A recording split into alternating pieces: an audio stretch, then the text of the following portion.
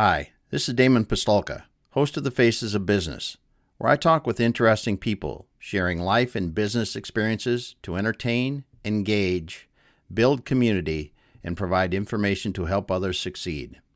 If you're interested in learning more about one of our guests or how we are helping business owners generate wealth and build businesses they can sell or succeed at Exit Your Way, you can find more information on our website, exityourway.com, or by contacting me directly, Damon at exityourway.com. I hope you enjoy the show.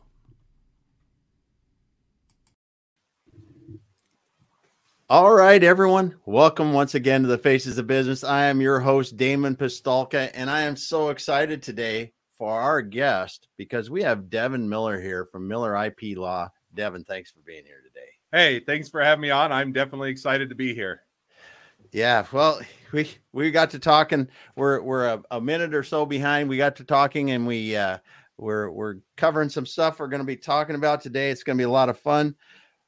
But Devin, we always start off by understanding a little bit more about our guests and the background and how you got where you are today. So, could you share a little bit of that with us? Oh yeah, that's a story in and of itself. So I'll try to give the condensed version so that doesn't take up the whole podcast. So, I would say my theme throughout vast majority of my life, at least since high school, college time frame, has always been a love of startups and small businesses and entrepreneurship. And so I went off just as a background on education, I ended up getting 4 degrees, which my wife always jokes is 3 degrees too many. But I went off to undergraduate and got a electrical engineering degree as well as a Mandarin Chinese degree. And then when I went off to graduate school, I ended up going and doing an MBA as well as a law degree. And really the reason was because I got done with undergraduate, main focus was on electrical engineering. And I said, hey, I like electrical engineering, but I don't want to be an electrical engineer in the sense that I didn't want to, typical electrical engineer, you're a small cog in a big wheel. You're working on a project for a long period of time, and you don't really get to have any say in the project until the end of your career. And I'm like, I don't want to do that. So with that, I kind of had 2 paths I could take. One was either entrepreneurship and business, or the other was I also found intellectual property on the law side to be interesting. So rather than pick one or the other, I just went straight down the middle, did both, got the MBA, got the law degree, started a business, or did a startup while I was in the law school and MBA school, also worked as an attorney, and really been chasing both of those ever since, and always pushing my career to where it allows me to do both at the same time. So that's about as quick as an introduction as I could reasonably do. 4 degrees. There we go. I had a friend of mine when I went to school. He got a mechanical engineering degree, but then got his law degree and was in patent law after that. And he really enjoyed it because he thought that having a bit of technical background, you could kind of understand these patents a bit better and do that kind of stuff. Yeah. And the interesting, so in order to even be a patent attorney, you have to have a technical undergraduate. So when you go into patent law, you get take an extra bar exam. So typical attorney, you go to law school, You graduate, you take a state bar exam, and you go practice in that state. With patent law, in order to be a patent attorney, you have to take a second bar exam, which I hated worse than the actual bar exam. It was less fun. And so in order to even qualify or to sit for that patent bar, you have to be you have to have a technical undergraduate. So engineering, mechanical, electrical, chemical, computer, some math, some physics and that, but you have to have, so anytime you meet a patent attorney, they're always going to have a technical undergraduate because basically the patent office is saying you have to have that in order to understand the technology well enough to represent clients. That's awesome. That's awesome. And I didn't realize that. I want to say hello to, we've got Inger here today, and she said, good evening to Devin and I. And then she also said 4 degrees. I know. Woo. Woo. We got Kazi here today. All right. Thanks, Kazi. So 4 degrees. What, and you said love of startups. You started up somewhat while you're in college yet. So what really draws you into startups? Yeah, I mean, and that's even why I have my own law firm now. So I worked for a big law for a period of time, for about six years, worked for big law firms, huge corporations. And really, I like startups because at the end of the day, you get to captain your own ship. So you get to make the decisions. It's up to you. You either sink or swim by your own skill sets, and you also get to make the decision. So you get to own up to them. I mean, now that's bad if you make bad decisions and it goes under, but at least you get to have that freedom and that ability to say, hey, this is, for me, it was, as an example, in the legal field, I don't know if I understand or agree with how everything is set up and done. Sometimes I think it should be done differently or done and with a different perspective. And so if I'm at a large law firm, you have a lot of partners, you have a lot of people that have say, decision by committee, everything moves slow, and that just doesn't fit with my personality. And so whether it's the legal side or whether it's the other startups I've been a part of, I just like to be able to say, hey, I have a good idea. I want to be able to implement it. And I don't want to have to go through a lot of chains of command, and I have to go through decision by committee. Mm-hmm. Yeah, that's true. It is. Yeah. With your experience in the bigger firms and bigger corporations, that is a big deal. Compared to, like you said, a little piece, a little cog in a big wheel, or compared to what you said, but it's, so true. So true. That is one of them. Oh, we got Matt Goosey here today. He said he's got 3 patents, but hackers should have them for the best team. Oh yeah. Unfortunately, Matt's a Wisconsin guy, if you can't tell. And we'll just excuse him for that. Hey, everybody's got to have a team they root for. Yeah, they do. That's for sure. So when we're talk a little bit more about this. I mean, you've got some deep roots where you're at. I think this is cool too. So tell us a little bit about the area where you're at. And so I'll claim the area where I'm at as a place I grew up. So technically where I have our office right now is about 1 city over. It's still really close, but where I grew up was in a smaller town. It was a farming community. It's called Morgan, Utah. Population probably, at least when I grew, it's growing way too fast now, but when I grew up it was 2,000 or 3,000, somewhere around there. Now we're by big cities. I'm not way out in the booties, but it was a small farming community. But so my family has roots honestly to the foundation or founding of that community. So you go back to about the 1850s, and you had some of my ancestors that founded the community, started it, and actually started as just a sawmill where they got it started, and they and grew from there, and then it grew into a farming community. But I grew up really kind of doing, I wouldn't say myself as a farmer, because farmers have to work a lot harder than I do.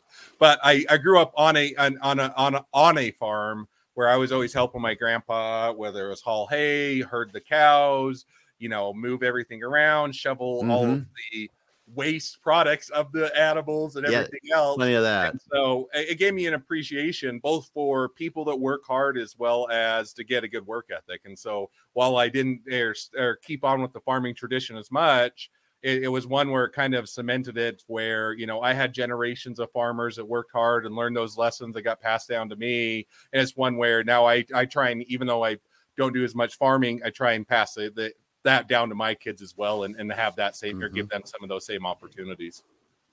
Yeah, we were talking about that. So you've got 4 kids. You said their ages 7 to 12, and you are, and we're going to get into Miller IP law and talking about that. But talk about this. You're launching a food truck with your kids. I am. So, and that's what everybody's like, attorney doing a food truck. How does that? It has nothing to do with the legal. Awesome. Although I did file a trademark for the name of the business, so technically I did tie it back into intellectual property. But no, I have 4 kids, as you mentioned. Oldest is my son, who's 12. Youngest is my daughter, who is 7, and 3 daughters, 1 son. And I was always looking. So I wish I'd had more entrepreneurial opportunities as growing up. Now, worked on a farm, great experience, but I never really had an ability to start my own business or to be involved with it to a young age until really I got up to college and even graduate school. And I wanted my kids to have an opportunity to do that. Now, they're not going to be an attorney, and while they do help me out with some projects here in the office and help to be some of the cleaning crew and that, they really haven't had an opportunity to do anything entrepreneurial. So I was kind of always figuring out what could that be. And I landed on, of all things, a food truck. And I thought, hey, that'd be fun. They would get to interact with people. So they get to learn how to communicate, how to talk, get to work hard, figure out new ideas and everything else. And so I started a food truck. It's called the Bear Den. And it is one where, man, it's taken way longer than I anticipated it would. All of the government bureaucracy slows down everything. But we're getting ready to launch it here probably in the next 3 to 4 weeks. And so our idea is basically during the winter, we're going to do build your own hot chocolate. So you get to choose a flavor, you get to choose the toppings, you get to choose everything. And it's kind of a build your own hot chocolate bar. And then in the summer, we're going to flip that and we're doing build your own popcorn. So they get a popcorn in the summer, hot chocolate in the winter, and then there'll be a few things. And so then my kids have been there all along the way. We started out converting an old Airstream 1972 Airstream over into a food truck. So we did that. We actually customized it, cut out part of the wall so that people could come up to it. They got to help out with that. They got to help out with the decorations. They got to help out with hanging the shelves and everything else. So it's been a fun opportunity. I don't know if we'll make exorbitant amounts of money, but I think it'll be a fun opportunity for one, them to work with that, and two, for them to get that kind of entrepreneurial experience at a younger age. Yeah, I think that is really cool, and really cool. Something you can do with your kids. It's gonna be fun no matter what, and it has been. It sounds like so. Already been a fun experience. So yeah, only more to come. Yeah. Well, now let's move forward from that fun stuff to the fun stuff about Miller IP law and IP law in general. So, looking at your website, the one thing I was noticing about your website, and I really appreciate, is you've really taken I don't know if it's definitely different from big law firms, like their approach, because you have a DIY option, you have a consulting, a consultative kind of approach option where I could talk to you for a while, let's figure out some things. Or you can go, hey, here's a one-time fee kind of option for you to do a trademark or whatever it is in the IP. What really inspired you to go that way and give people these options like this? Yeah. So as I mentioned, just as a quick rewind, and I'll get to your question. So I work for large law firms, AM Law, top 100 firms. I work for clients, Intel and Red Hat and Amazon, Ford and others. And large law firms have their way of doing it. And I basically got to a point in my career, I said, I want to focus on startups and small businesses because they're oftentimes kind of more overlooked in the marketplace. Law firms generally, while they may sometimes service them, aren't really set up for them. And so part of that approach was, if I'm going to focus on startups and small businesses, I'm going to look and see what are some of their pain points or areas that I can improve and areas that can be different. So when I set it up, I set up and it's gone through a few iterations, but I set up the law firm website to almost have a kind of an e-commerce type of a feel, which is different than most law firms. Generally, when you go to a law firm, it's going to have a pretty picture, going to tell you the name of the thing. You can go and you can find out all about the attorneys and what service they offer, and that's about it. And I said, people are generally, especially if you're less familiar with the legal industry, you're looking for, how much is this going to cost? How long is it going to take? What are my options? Can I talk with someone right now? Is it going to cost me something to even ask a few questions? Is even figure out if I need to do anything? And so that's kind of the problems that I went about solving. So on the website, we have all of our flat fees. We do most everything, not quite everything. Sometimes you get into litigation or need some hourly work. We'll do it on an hourly basis, but by and large, everything's on flat fees.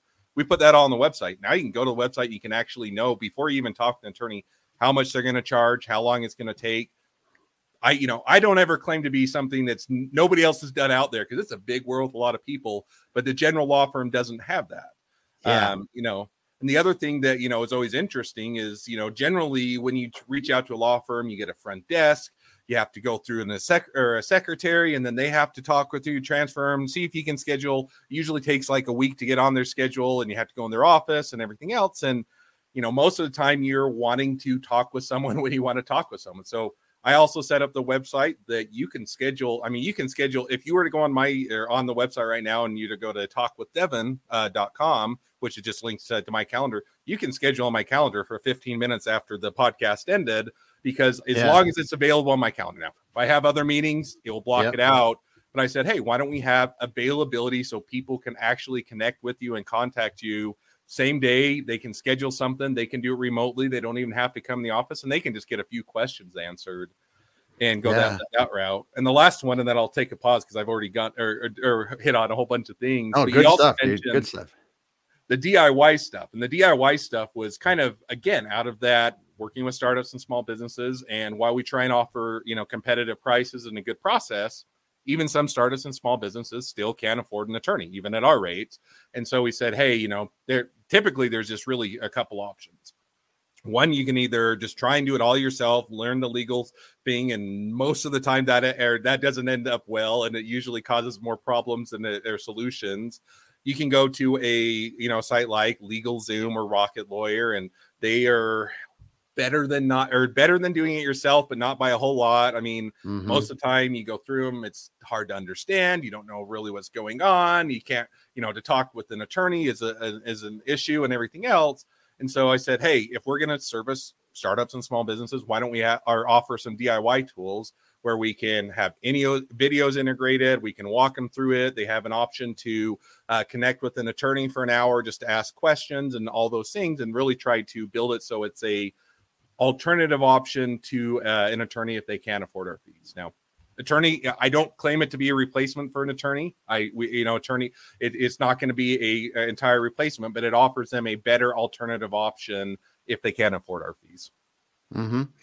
Well, I think, and this is really cool. As I was looking, it's very cool what you've done, because you've followed some of the things that I read and have learned from other, pretty prominent marketers, right? Because getting your pricing on your website is one of the biggest things I think that professionals can do, just because it allows people to self-select, right? So that sounds reasonable to me, let's talk. It doesn't sound reasonable to me. Well, I can look at your DIY option and go, hey, that's where I'm at right there. Boom, hit it, go. And you give people alternatives, because many businesses, and I think the legal industry is one of them, is we're trying to service customers that are Damon's age, but most of our business is coming from people that's Devin's age, and we really need to understand that and start to cater to that and get more of a self-serve, self-select option. And I just think it's cool what you've done there. Just think it's cool. I agree with it. And I said it's interesting because I think that the legal industry, like some other, is just so slow moving, so slow to adapt to everything. They really just stuck in their ways, and really, and its irony is you could go back 200 years, and other than the advent of the computer, internet, and email, they're doing it about the same way. And so it just seems like you can either stay how it's been done for 200 years, or you can adapt and make it better and improve it. But it's going to take some work, and most of the time attorneys just don't want to put in the work, but I love it, and it makes it fun for me. Yeah. And you said too, you built and after thinking and going through your website, you built it with an e-commerce type feeling. You're right. It does. It has the drop-down menus, the way it, you can select like you're selecting an item. It's cool. It's cool. I really thought that's worth it for us to talk about a little bit, because people will see that in your website, and you're helping people in all 50 states too, correct?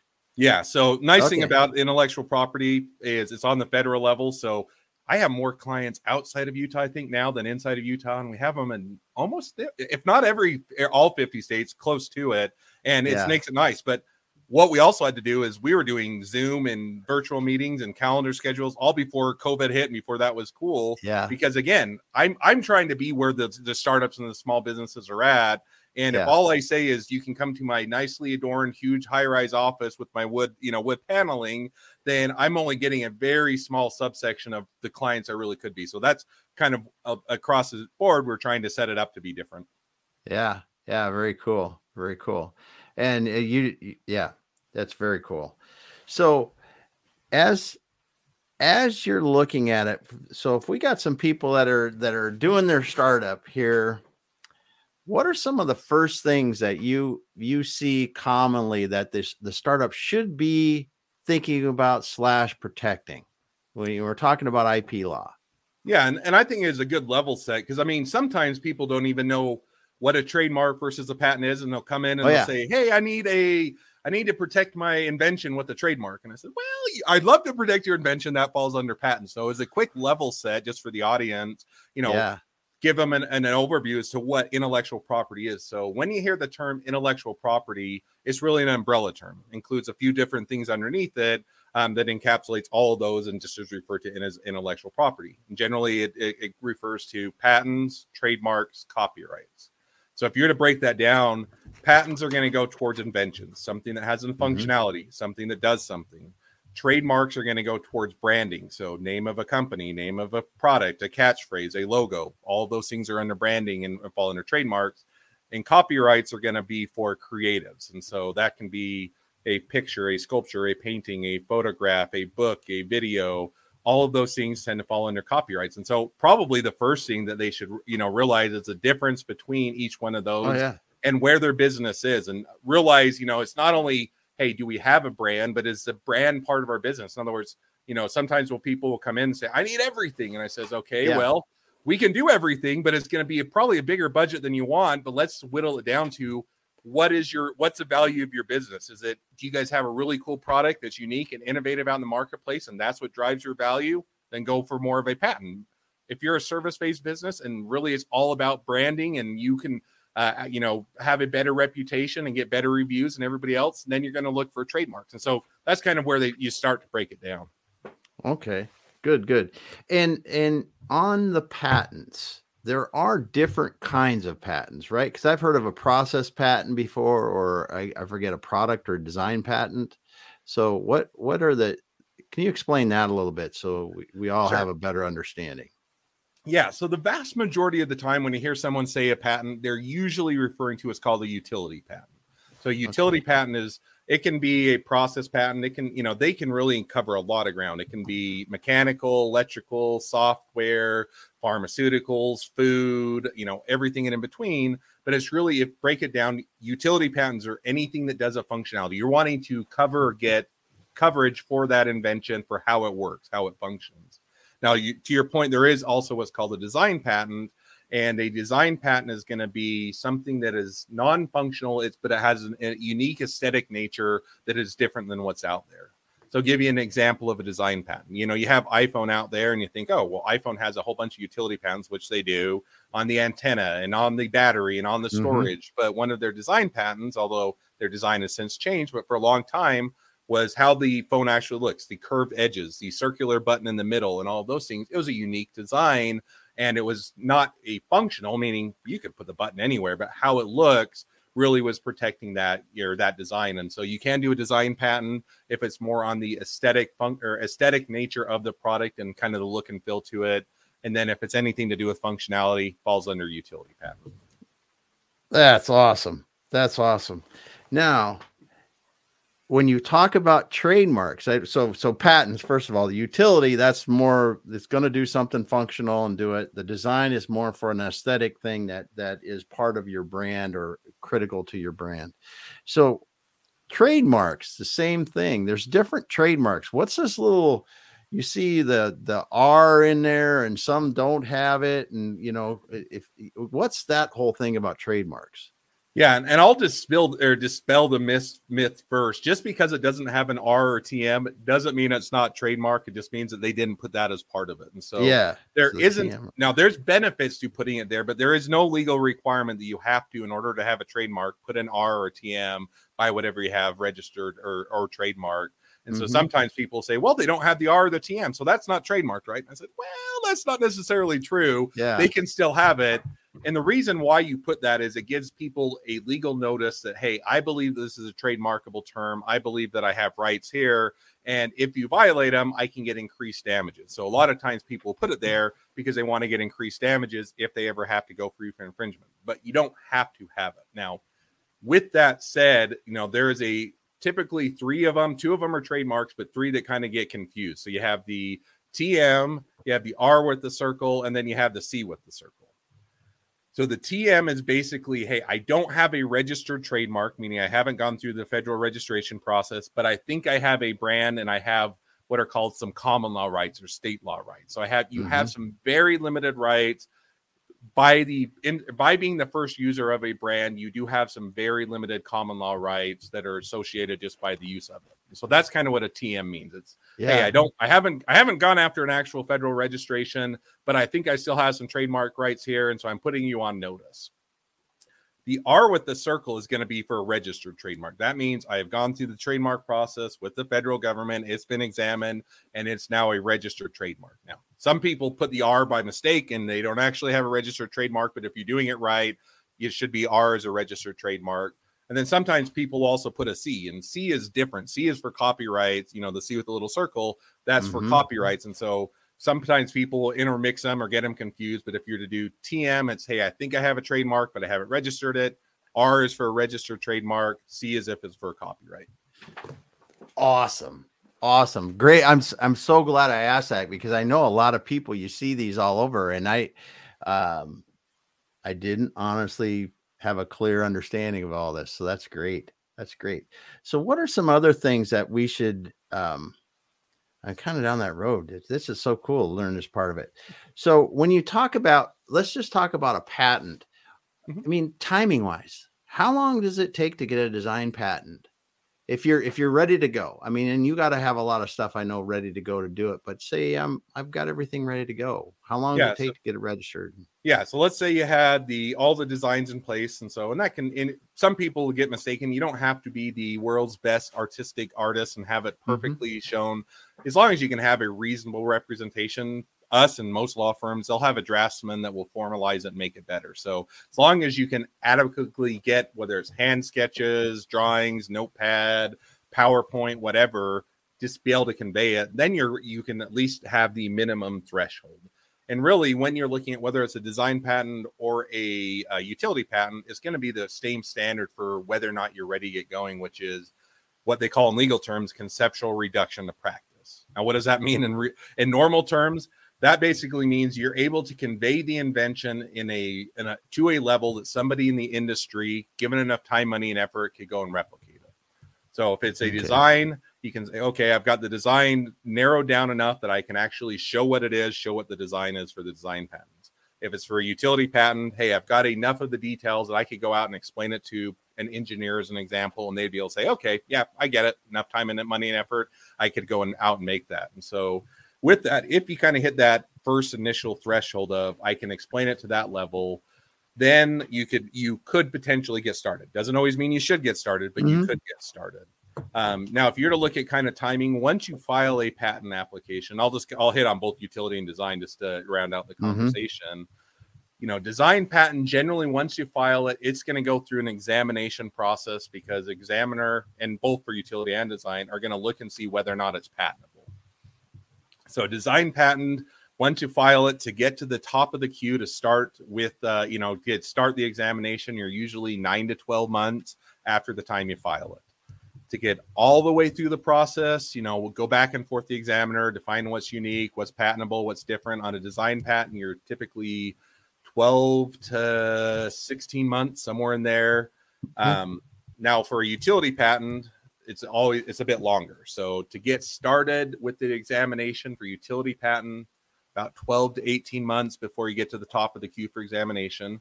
Now, there are ways, if you really want to get it started earlier, government will let you get to the more towards the front of the line if you want to pay some expedited fees to have a quicker examination. But I'm just giving you the average or the normal path. Utility patent, 12 to 18 months to start the examination. You're probably saying another 6 to 9 months to get all the way through. So usually you're looking at 18, 24 months to get through the whole process on average. Now, I'm giving you averages. I've had clients that have gone through quicker, had clients that have gone through slower, but that kind of gives you a frame of mind as far as how long it typically takes. Very good. Awesome. Thank you so much for sharing that, because I think, these are things that walking off the street, people don't know. You just don't understand it, and you're in it every day. So now, I've been involved before where people have talked about this before. I've got an idea. I've been working on it a while. I've sketched it up. I've done this. I may have built a prototype, but I never filed a patent. And someone else comes out and files a patent, but my stuff was done 10 years ago. And I forget what they call it, but it's something about when I'm developing something and I might have it, the idea, the concept. How do we really tell in this process if you had filed a patent on something first? Is there a way if I was like, hey, they just patented that, but I've been working on it for 5 years. Are you just kind of out of luck because somebody else did it first? Pretty much, yes. Is the shortest answer. Okay, I didn't know. I'll illuminate on it because there's also some myths that come along with that. So going back just as a little bit of reciting history, before 2013, it was a bit of a different answer. So prior to 2013, and that's why you'll see myths going on and everything on our bulletin boards and chats and everything. People give all sorts of myths, and you get a lot of wrong information. But pre-2013, the U.S. was one of the few countries that was a first-to-invent country, meaning to get a patent, you had to be the first to invent. After 2013, they switched over and joined basically the rest of the world, or most of the rest of the world, in being a first-to-file system. So pre-2013, first to invent.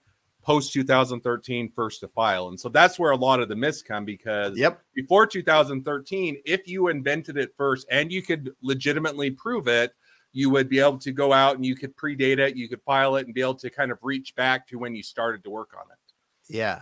And that's where some of the myths you'll hear kind of like a poor man's patent, where all I got to do is write down my invention, sketch it all out, put it in a self-addressed envelope and never open it and make sure it's postmarked and I will be fine.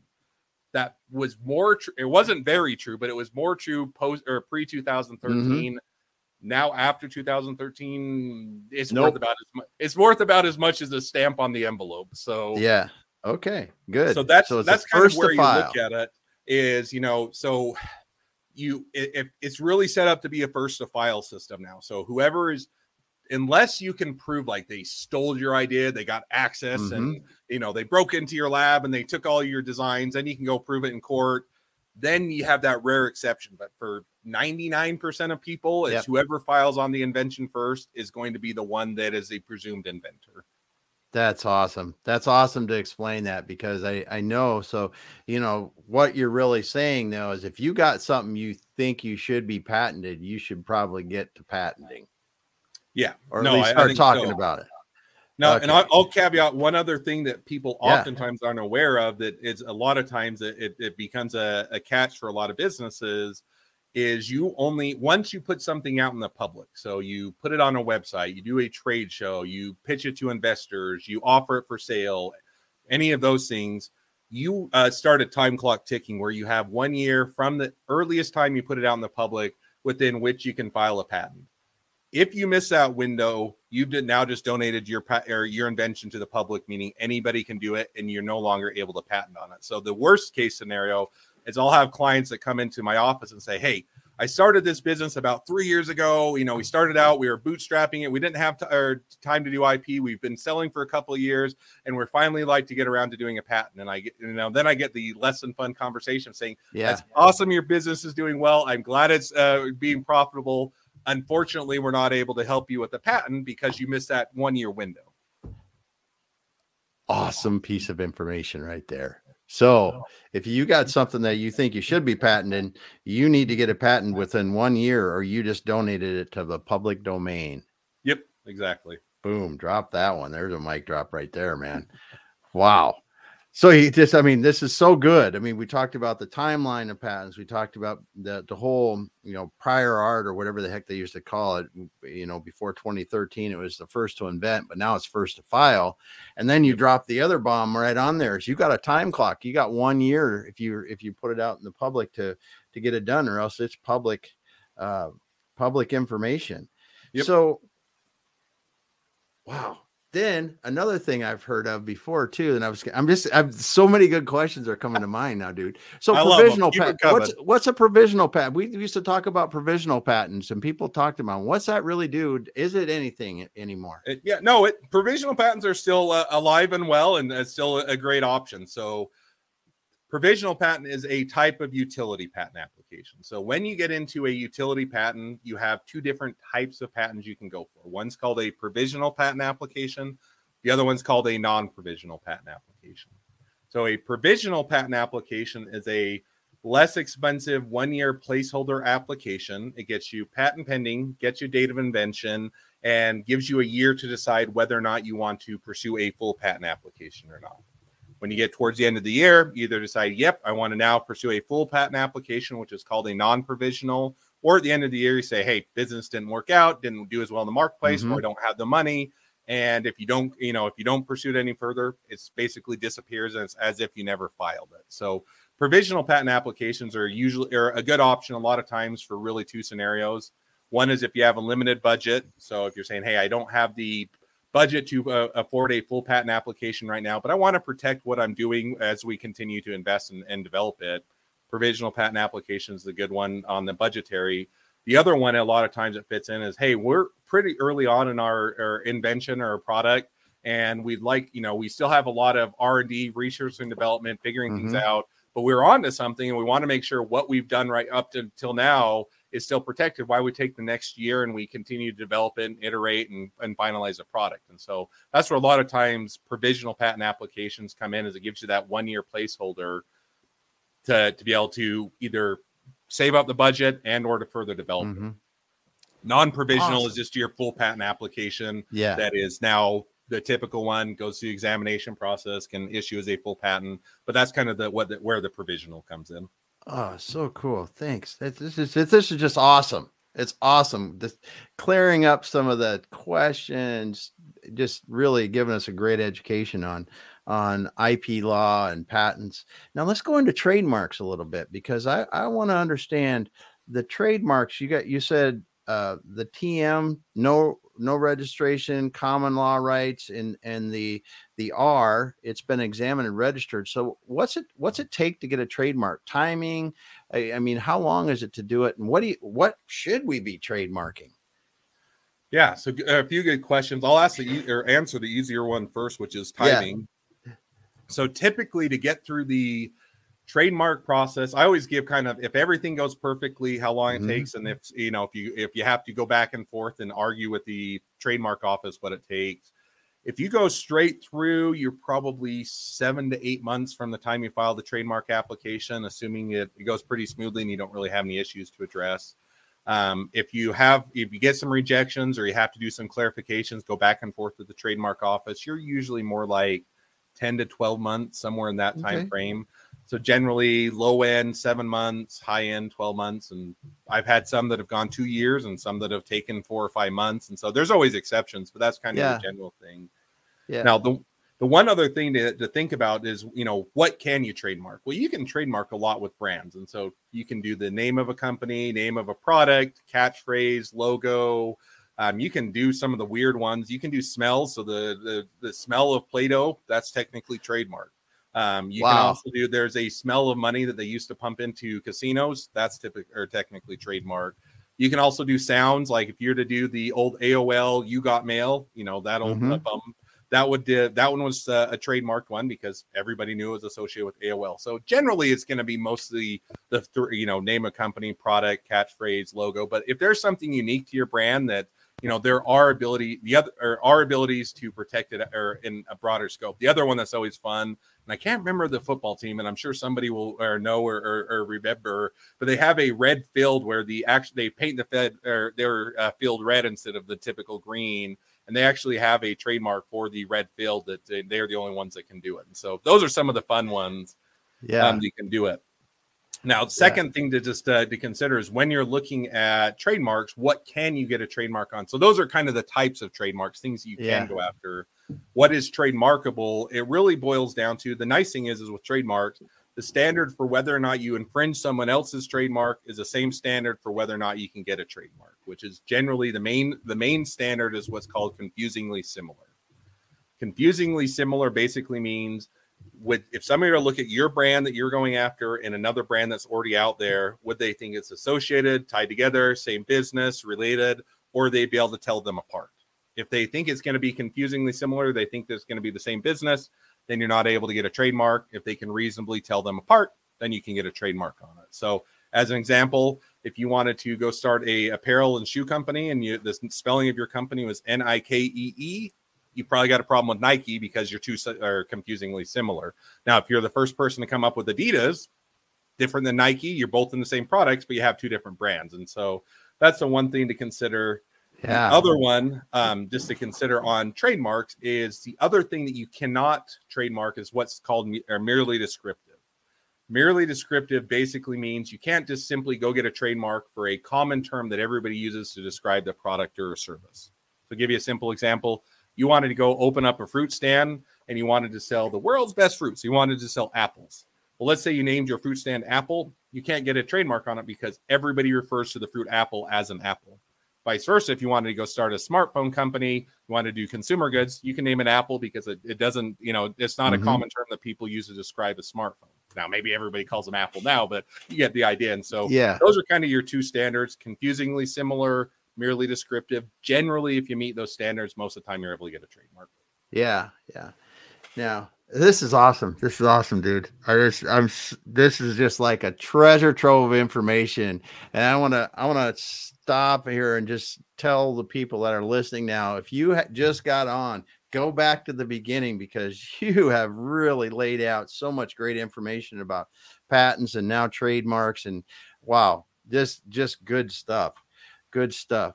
So, and we're getting close to time here. So I'm gonna be cognizant of your time and do this. I'm gonna ask a couple more questions. So, what are some of the things that you see regret from startup when they do it? And then we talked about the 1 year it's in the public domain with the patents. Now I'm assuming that's probably a kind of a common one, but what are some other ones where you see people go, oh man, I shoulda, woulda, could have done it differently?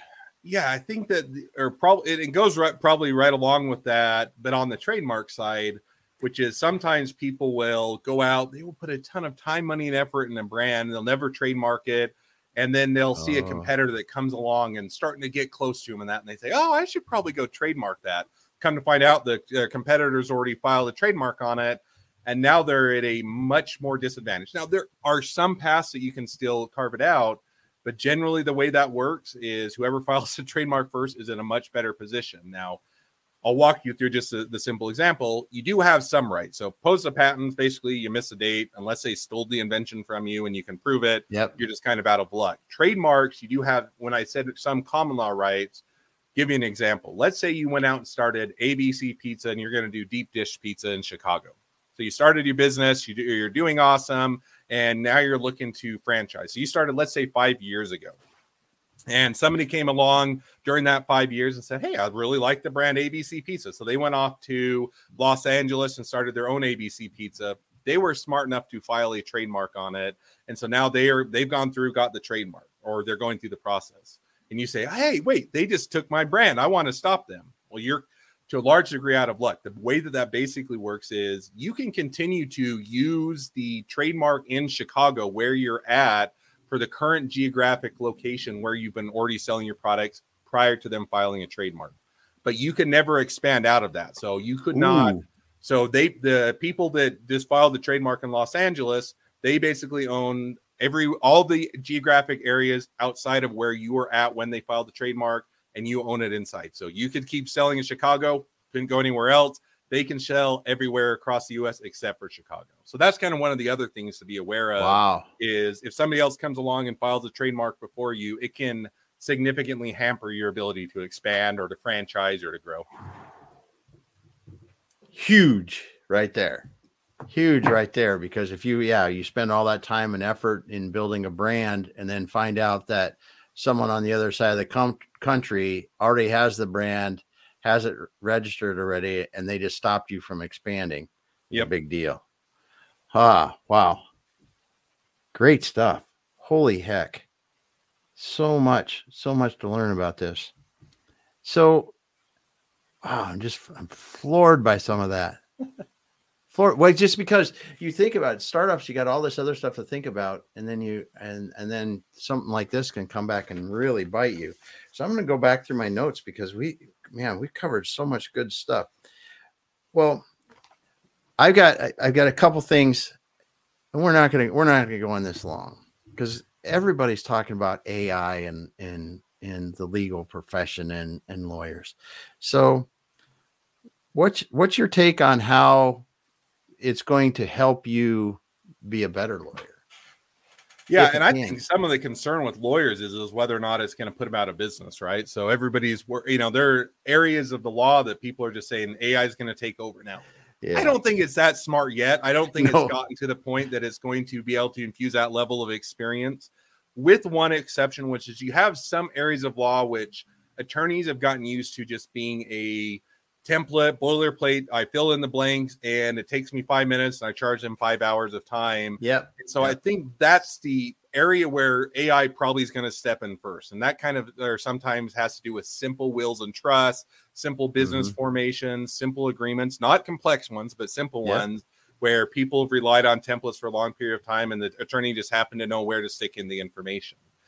For the vast majority of the legal or legal arena, I don't think the AI is there yet. Maybe it'll get there someday. It'll get smart enough, and it will replace all the attorneys, and then everybody will be happy because they don't have to deal with attorneys anymore. But until then, I think that the main thing is it tends to be. I've seen a lot of applications in it being tools for an attorney, so to reduce their time, to cut down. Hey, I'm going to be working on this type of matter, and it typically takes me, to draft it from scratch. Or 5 hours, and I'm just making the scenario up. Yeah. Now I go out and I have some of the AI assisted tools and it cuts off an hour or two. Well, it's a benefit to the attorney because now it's taking them less time. They can either try and pocket the profit, or if they want to be competitive, they can reduce their rates or reduce the amount of time it takes them. And that's where I see a lot of it is AI tends to be a lot of good tools that people have coming up with, implementing it, that helps and assists attorneys, but hasn't gotten to the point where it probably replaces them. Yeah. Yeah. Good stuff. Because I agree. I think that, and I think also that if you're embracing it to make you better at what you do, and you continue to stay current with that, it'll help. But you said earlier too that the legal profession is a little bit slow to move, and that's probably a lot more of the fear than anything. No, I think so. And I think, you can either incorporate it into how you do things, incorporate it into your practice and leverage it, or you can just try and hold out as long as possible. And that's kind of the path that you can either go the Apple iTunes, hey, we're going to change the industry, or we can be the old, the compact CDs, which nobody ever uses, but we tried to hold on as long as possible. It's coming either way. And so I always look to say, how can we adapt or use it to improve it, make it better, and stay ahead of the competition? Because I think the legal industry, the people that stay behind and lag behind, are going to be the ones that are going to be ellipsed or are going to be left behind. Yeah. Yeah. Awesome. Well, Devin, I want to thank you so much for being here. And Angela just said hello, dropped in. Angela, thanks for being here today. But Devin, thanks so much, man. We're past our time already, and I wish we weren't, but gotta let you go, man, and let you get on with your evening. But Devin, where can people get a hold of you? Give us your website and where people can get a hold of you. Absolutely. So I'll give them 3 ways to get a hold of me, depending on what they want to get a hold of me for and how they want to get a hold of me. So I'll start with social media. I know the law firm has presence in all the major social media platforms. The place that I am personally the most active is on LinkedIn. I just tend to like the business, or type of approach to it. And so LinkedIn, if you want to connect up with me there, the easiest way is if you just go to meetmiller.com. That links right to my profile, makes it an easy way for you to connect up with me. So meetmiller.com. Nice. Second way is if you're saying, hey, I've got a few questions about IP, patents, trademarks, or whatever. We offer free 15-minute consultations where you can chat through it. You can get some questions answered. It's not going to answer every possible question you have within 15 minutes, but it gets you started. To schedule some time for a free strategy meeting, you just go to strategymeeting.com, and then you grab that links to my calendar. You can grab some time to chat. Nice. The last ways, if you just want to go and check out the website, see how we set it up, see our flat fees, check out our DIY tools, check out all the information there. We have a lot of great resources. You can just go to lawwithmiller.com and they can connect there. So as a quick review, connect with me on LinkedIn. It's meetmiller.com. Strategy meeting is at strategymeeting.com. And for just the general law firm webpage, it's at lawwithmiller.com. Awesome, dude. Awesome. Well, Devin, thanks so much for being here today, man. This is a great conversation, and I hope the listeners got half as much out of it as I did, because I know it's on overload. I get 3 or 4 pages of notes here. Just thanks for being here. So appreciate it.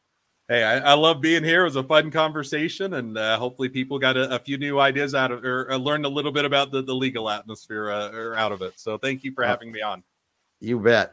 Well, we're going to shut her down for now. I just want to thank everyone that's listened to us today, and the people that commented, Inger and Angela, and we had Near Earth Object and someone that I couldn't tell who it was, Matt. Just the Packers might be good this year. We just don't know. Kazi, and thanks for being here today. Matt, just hang out for a moment. We'll be back again next week with the Faces of Business.